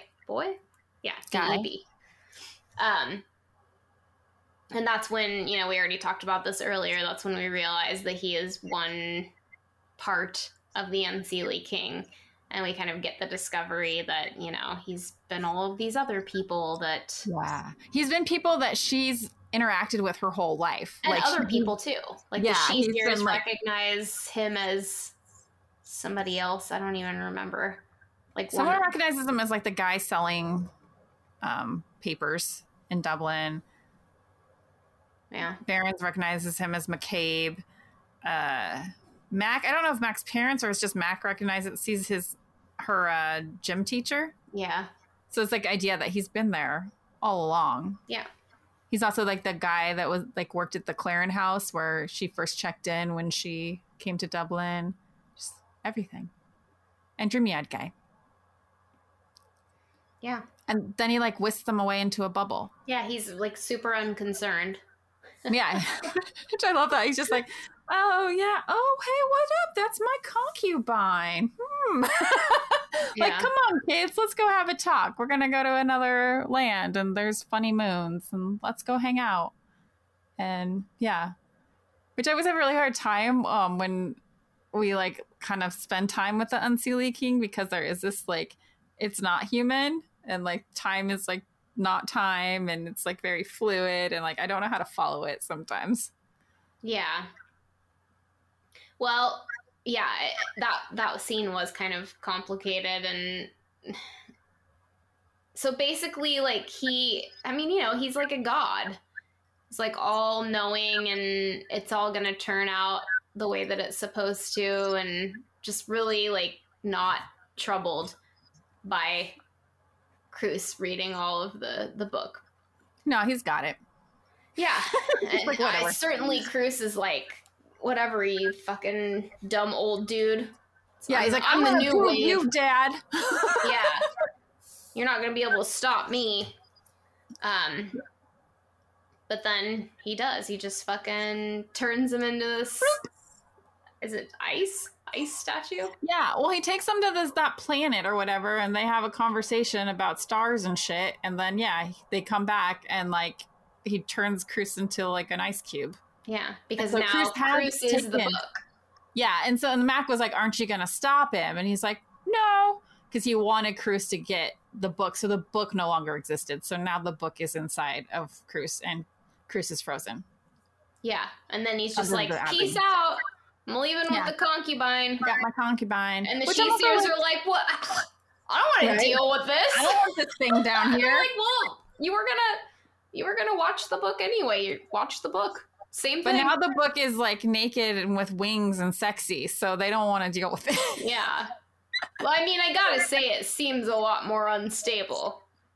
Yeah. Seems like a bad plan. But the Unseelie King also just doesn't care. He doesn't care. Yeah. That's what I don't understand is if he's kind of all knowing, like, how did he not know that his concubine was like playing Seelie Queen for all this time? Like, that was a big old plot hole for me. Like, it just didn't make sense. Especially, it would be one thing if like he wasn't around.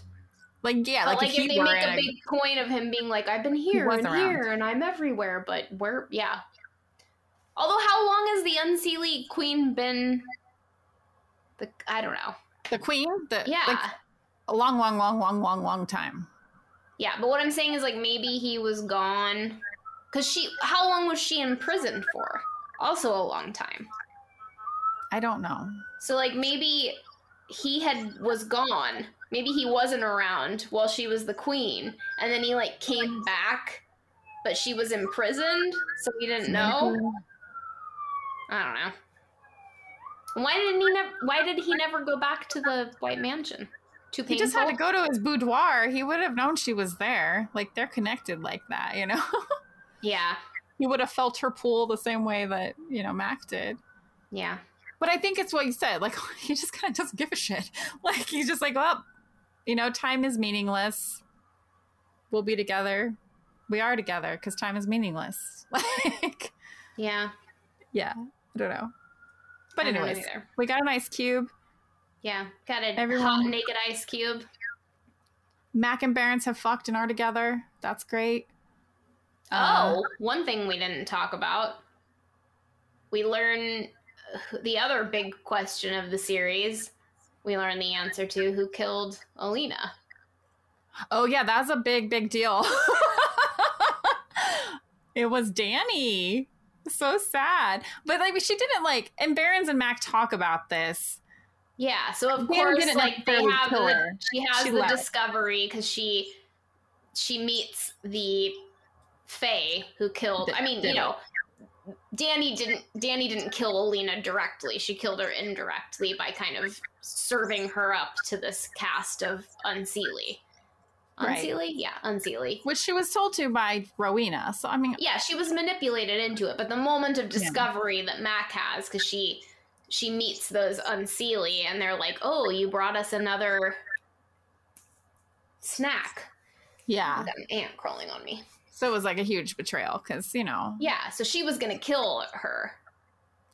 Was she though? I never believed that for a second. I don't know. Maybe. I don't think she knew what she was gonna do in that moment. Well, luckily Barrons comes in and gives her perspective. But there was a really interesting part, and this is before Mac and Barrons have admitted their feelings. Like, he misunderstands her, Mac, and he thinks that Mac asked him to kill Danny.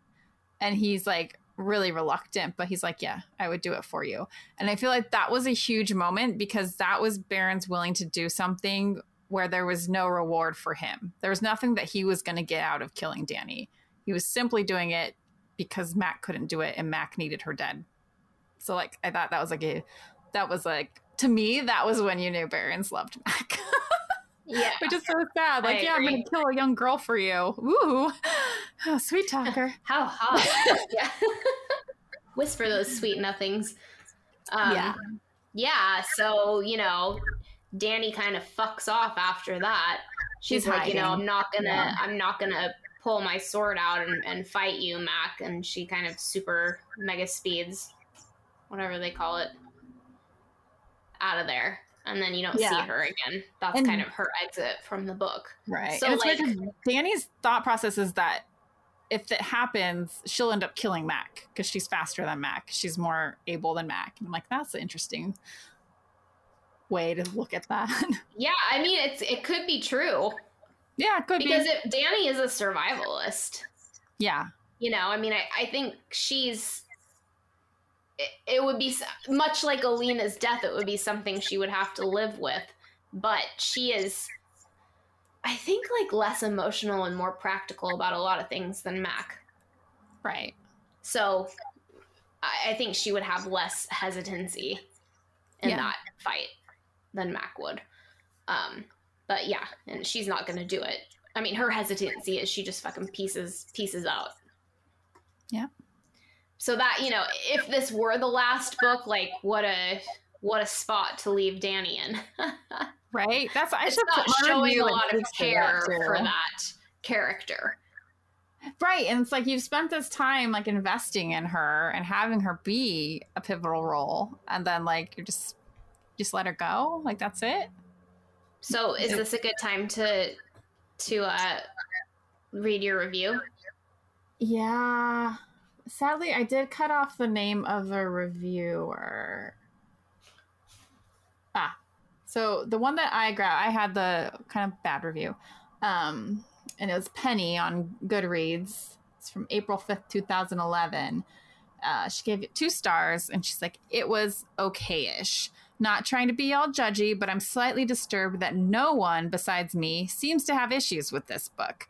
And I did notice that, like, when this came out, everyone was just like, hurrah, you know, like, I didn't hear a lot of negative reviews, so. And I actually couldn't find many, so she is correct in saying that. But, I mean, hello, it is chock full of every heinous sin committed by authors today. Super rapey, emotionally constipated, sometimes violent love interests, check.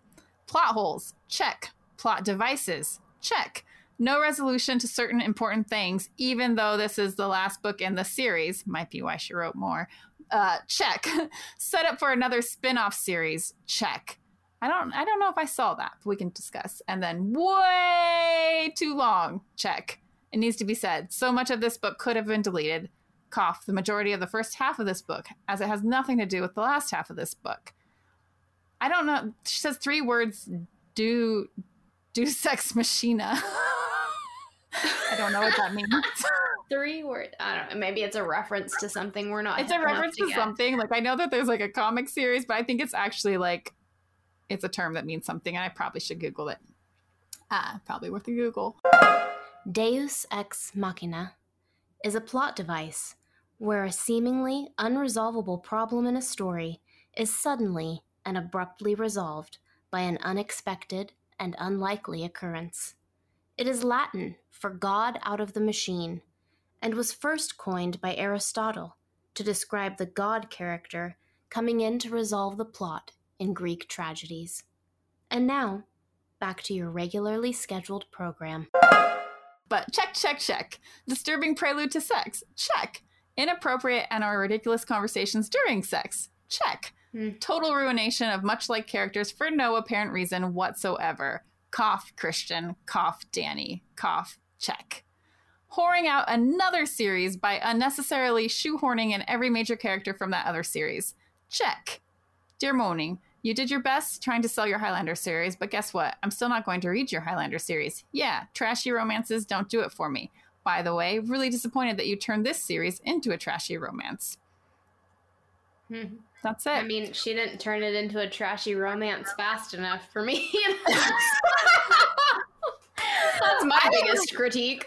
Right? And I still don't feel like this became I still feel like this is urban fantasy more than romance. Yeah, I mean, again, you know, what defines that genre? Like, if it has any sex in it at all, does it automatically become a romance? I don't know. And, like, what's trashy? Like, because I don't find just because there's sex in them. Well, she hasn't read them yet, so she doesn't know. That's the thing, too. Like, she's got a lot of opinions about something she hasn't read. And then also, I don't know how she even realized that was from the Highlander series. Like we spoke to already. Like, I don't know. She probably read it in another review or something. Yeah. But yeah, like, she brings up valid points. The super rapey. We've talked about that. That's true. But like, if you're in book 5 and you're still feeling that way, why are you still reading? Because like, obviously this is the way that the characters are going to be portrayed. Obviously the love interests are going to be a little rapey. It's been like that from the get-go. You know that that's the style that this book is in. So like, I don't feel like you can have that criticism this late in the game. Yeah. I mean, maybe she's just one of those people that like she started it and she has to finish it, whether she likes it or not. But you know, that's dumb. No offense to her. Like, if you don't like it, that's totally valid. And I can certainly understand why people don't like these books. But, you know, don't stop reading them. Exactly. Like, there's so many books out there that I never waste my time reading ones I don't like. I don't. if I read the first one and like there's clearly things that I don't like or that it's just not my style, then I'll finish it. Like or I'll quit in the middle sometimes. I have a hard time with that, but I can walk away from the series. Yeah, I usually will tough it out in case it gets better. Yeah. I need to look up the Deus Ex Machina. I know what this is, and I'm just having a brain fart. And then I agree. Like, you spent all this time developing Christian and Danny, and then it was just like, peace. You're not going to be part of the grand hurrah in the end, you know? I feel less that way about Christian because I don't feel like she spent that much time with him. Not as much as with Danny. He was just hanging out in the boudoir for most of the book. Yeah, like really he hasn't been in the books that much. He's gotten like very small scenes. You don't really learn anything about him. Right, but I mean, I can see, like, why take the time to have him go through this transformation if you're not going to do something with it? Like, what's the point of him becoming an Unseelie prince? Right, well, and there's another character that has a similar evolution that we haven't gotten to yet. There is? Yeah. Where we don't know how things are going to turn out for him in the last book. Oh, it's like in the future and we still don't know. Yeah. Yeah, I know what you're talking about. I'm just saying she does it again. Yeah. So that's valid. That's valid. Yeah. I don't know. Inappropriate and ridiculous conversations during sex. I don't remember the conversations. Seemed fine to me. I don't think so. Yeah. Agreed. Yeah, I had no problems, no highlights. And I super like get funky with it. Like go darker. I'm into it. Darker. How do you not like Amelia Hutchins? Because she's too raunchy. And it's dark. Yeah. It's a fine line. It's a fine line. I don't know. Yeah. I definitely have to skim over some of hers, but I mean, I like her. Maybe with her, my issue is that it's like right off the bat. Oh yeah, there's no warming up. And like her fans love that. I shouldn't say her. I mean, I'm a fan. Yeah. But yeah, it's like sometimes it is a little bit like, wow, all right, I guess that's what kind of book this is. Look, there's like nothing wrong with that. Yeah. Just like you were saying, like this is our porn. Like I like to be, like ease me Fluffed. into it a little. Yeah, fluff me up. I like there to be some kind of character building between the two, and then they come together, and then get raunchy. Yeah, that is interesting. That's not her style. Her style is raunchy, and then character development, and then more raunch, and then a little bit of love. And that's totally fine. Yeah. I think sometimes I would be in the mood for that. Yeah. It's definitely like a mood. Like I'm like, I need an Amelia Hutchins book right now. Yeah. I think maybe like part of the turn on for me with those scenes is that you're already like connected to the characters at that point. And so it makes it feel more like emotional. Like I'm more emotionally invested. No, that makes sense. They're just fucking like the first time they meet, it's like, it's still hot. Yeah. But it's just like I'm not like connected to it in the same way. Right. Oh, I love a good slow burn. It's like fucking someone when you're not in love with them, I guess. Versus waiting until you are. We're like love fuck girls. Yeah. We're not just fuck girls.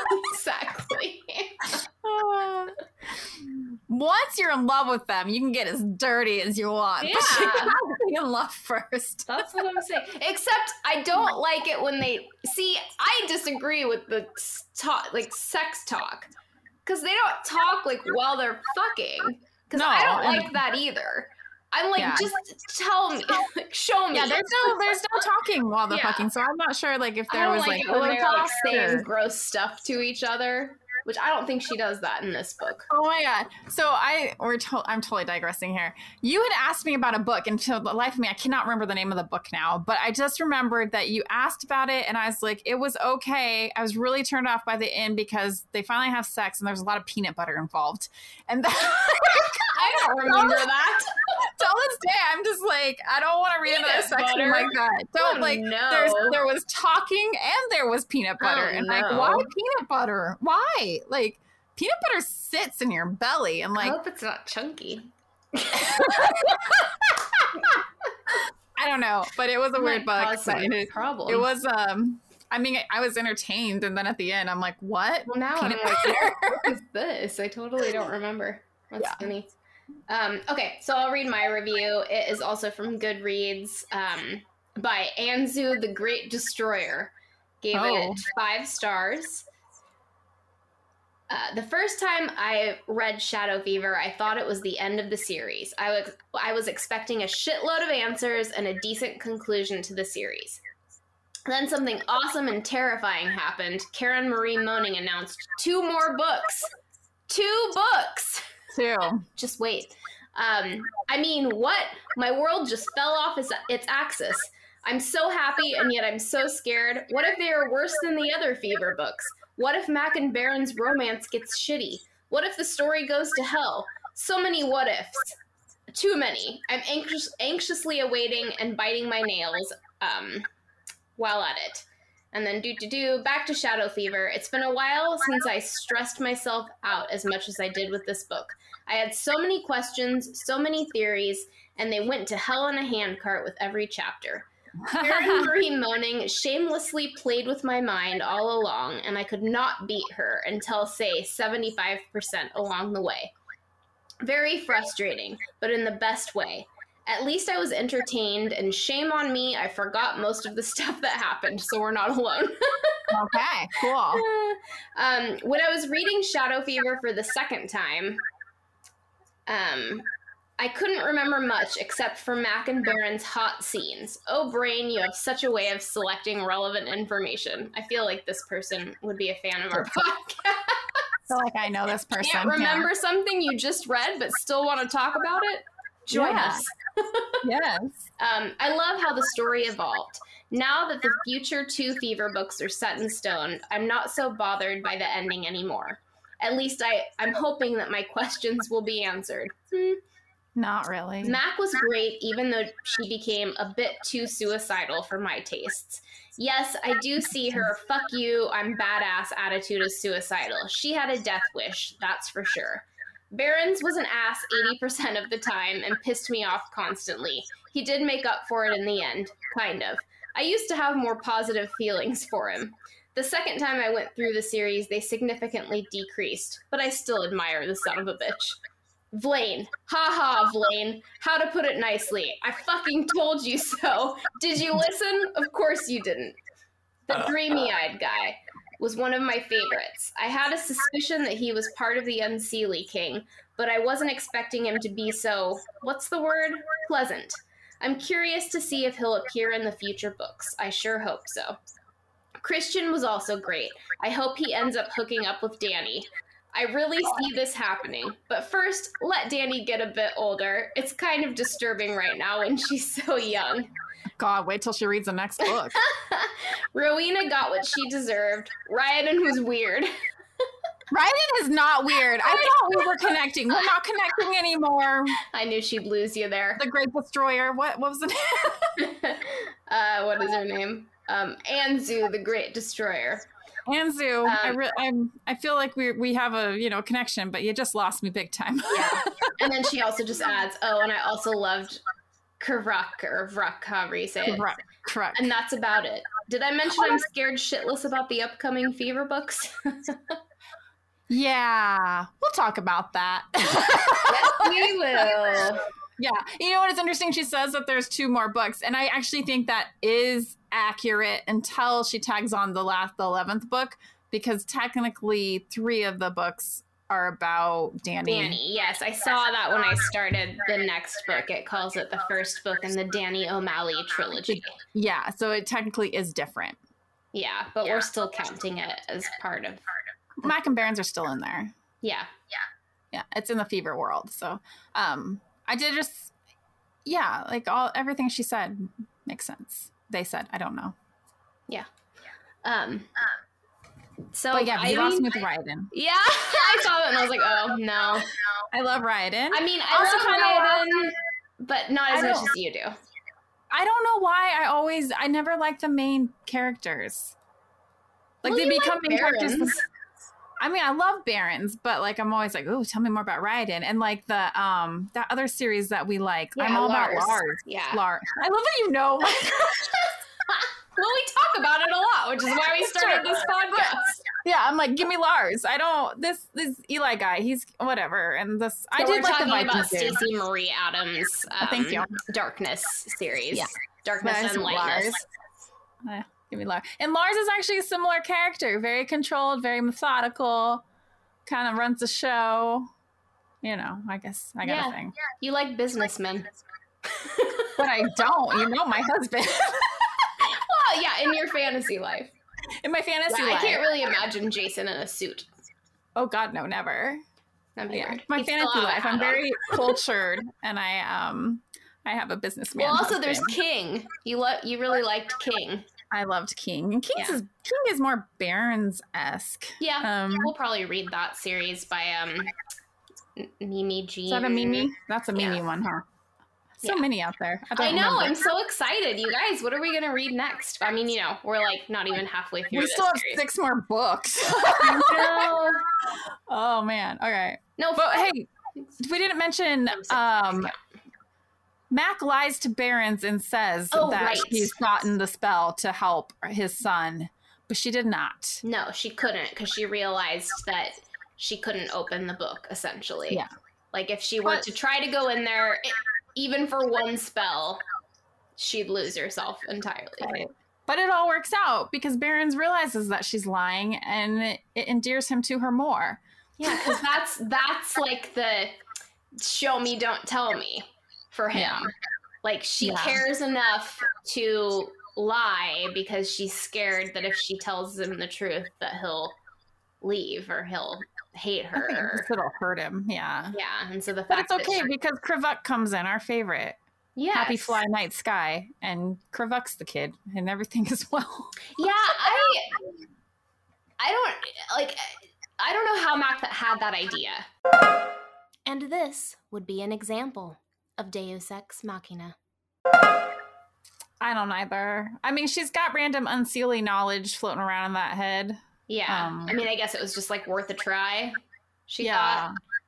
But yeah. I mean, some point someone tells her that the hunters, when they kill, it's beyond just typical death. Forever. Yeah. Yeah. It's like your soul's destroyed. Like, you're gone.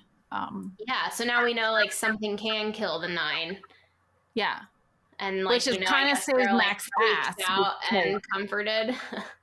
Yeah. No, and it saves her, because then they're like, oh, okay, Mac is the key to us having an end if we need it. If we want it. Yeah. We won't kill Mac right now. Yeah. Right now. We'll be okay with her. Yeah. Yeah. Yeah, so that kind of, and then we've got the problematic, we talk about all this problematic stuff going on. The most problematic thing for me is that at the end of this, Barrons is barbecuing. Right. I know. We've spent all of this time establishing that he's not human. We've used it to defend many of his actions. And then at the end, he's just like, let's have your parents over and have a nice barbecue on the balcony. Like, yeah. I mean, she does make a point of saying that he's like, has a look on his face while he's doing it. Right. Like, why am I doing that? Yeah, kind of questioning himself. But yeah, I said, no, he wouldn't be barbecuing. He probably wouldn't even be in attendance for that. He doesn't even eat cooked things, so... Well, we don't know what he eats, because it's none of our fucking business. Yeah. But yes, one can only assume. I mean, we know what he was eating in beast form. Yeah. The heart. She was saying we're going to find out a little more about the 9 and their, like, dietary restrictions in Iced. Oh, okay. I don't feel remember. Like there's a thing between Danny and Ryodan when they're talking about what Ryodan eats. Oh, okay. I haven't read it yet because it's taking me forever to get into that book, and I got sidetracked with that other book. What other book was it? You might as well give them a plug. Guild. Yeah, I haven't read it yet. I don't remember. I think Raven Kennedy maybe is the author. That sounds familiar. So yeah, I read that first one, just completely demolished it, immediately read the second one, and I'm so happy it went exactly where I was hoping it would go. Oh, good. And still gave me a little bit of a surprise. It's really good. Okay. Very, very, very happy. And the third one comes out, I think, the end of this month, so I need to get caught up on Iced so I can slide that one in. Right. There you go. Yeah, so, that's what we're reading next. Book 6, or book 1 of the Danny O'Malley trilogy, Ice. Right. Which I was so not excited when I heard about this because, like I mentioned before, I don't love Danny's voice. Yeah. And I don't really want to read a book from the perspective of a 14-year-old. So, well, and, even though we got kind of an ending for Mac and Barrons, I think there's obviously going to be some, like, it's a bit deflating to start reading another Fever book. And you're like, well, where are they? Go? Right. I think they do. Do they make an appearance in that one at all? I don't even remember. I'm not that far into it yet. That one, they're kind of MIA. Yeah. Well, Danny is hiding from fucking. her still. Yeah, right. Yeah. Even though we know that Mac has decided that she forgives Danny, because she kind of came to that conclusion at the end of Shadowfever. Yeah, Danny doesn't know that, because the last time she saw her, Mac drew the spear and was like, it's fucking on, So yeah, they still have to have their kind of coming together and hashing that out. So anyways, that's Shadowfever, book 5. The original end of the Fever series. Yeah. I mean, for better or worse, there's a lot of people that don't like Iced. I think that that might be the least favorite book in the Fever canon.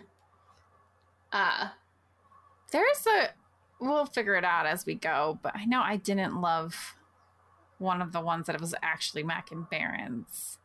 Yeah, it may have been like High Voltage. It felt like lots of filler. Yeah. But yeah, we'll get there when we get there.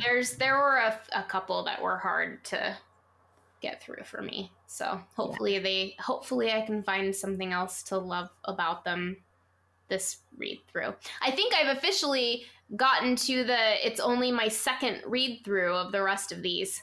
Me too.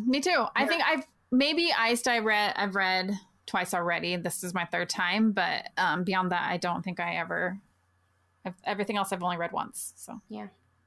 All right, guys. Well, if you want to hear more, we are on all the things, Stitcher and Google Podcasts and Spotify, and hopefully by the time this episode airs, I'll have sorted out the Apple Podcasts snafu.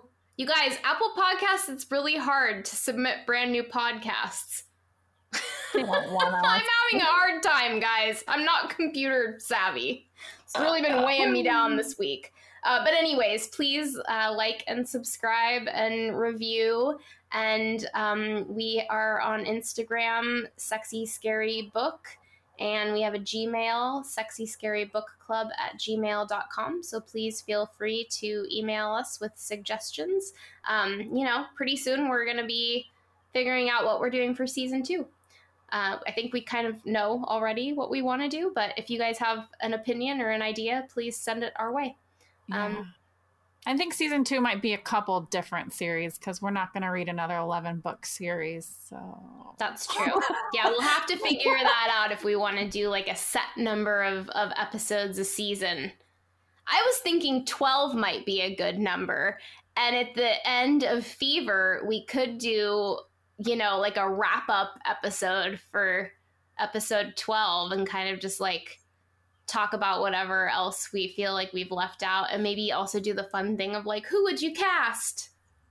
Yeah, we're always different. Know. I'm just spitballing here. But hey, we both agreed on a person today, not for a specific role, but we both find him attractive. So that's good. Hooray! Yes, that never happens. So yeah, that's true. And he's foreign, so Yeah. Does he speak English in the show you're watching? He speaks English in Tidelands. He does not speak English in Invisible. Okay, well, I just wondered if he could. Because, if we're going to cast him in the role. Most people can speak English. I think we're the losers that only speak one language. That's true, but not everybody. Because, so I'm really obsessed with that Grand Hotel show. Yeah. I think you remember that, overtook my entire life when I discovered it on Netflix. But anyways, the main actor in that does not speak English. I've read interviews. He's working on it. You can't cast him as Barrons. No, not that guy. He's from High Seas. This is, what's his name? I already forget. No, I watch a lot of the TV shows from Spain. They started putting them on Netflix, and they're addictive. So there's like Grand Hotel, there's this show called Velvet, and then High Seas. Love them all. Huh. I keep getting recommended things from Brazil. Oh, okay. I'm going to pick up Portuguese here any second. That's how I felt about Spanish because of all the shows I was watching, and I have not. Yeah. I should have taken that instead of French. Anyway, we digress. But thank you guys for joining us, and we will see you again next time for Iced. Iced. Bye. Bye.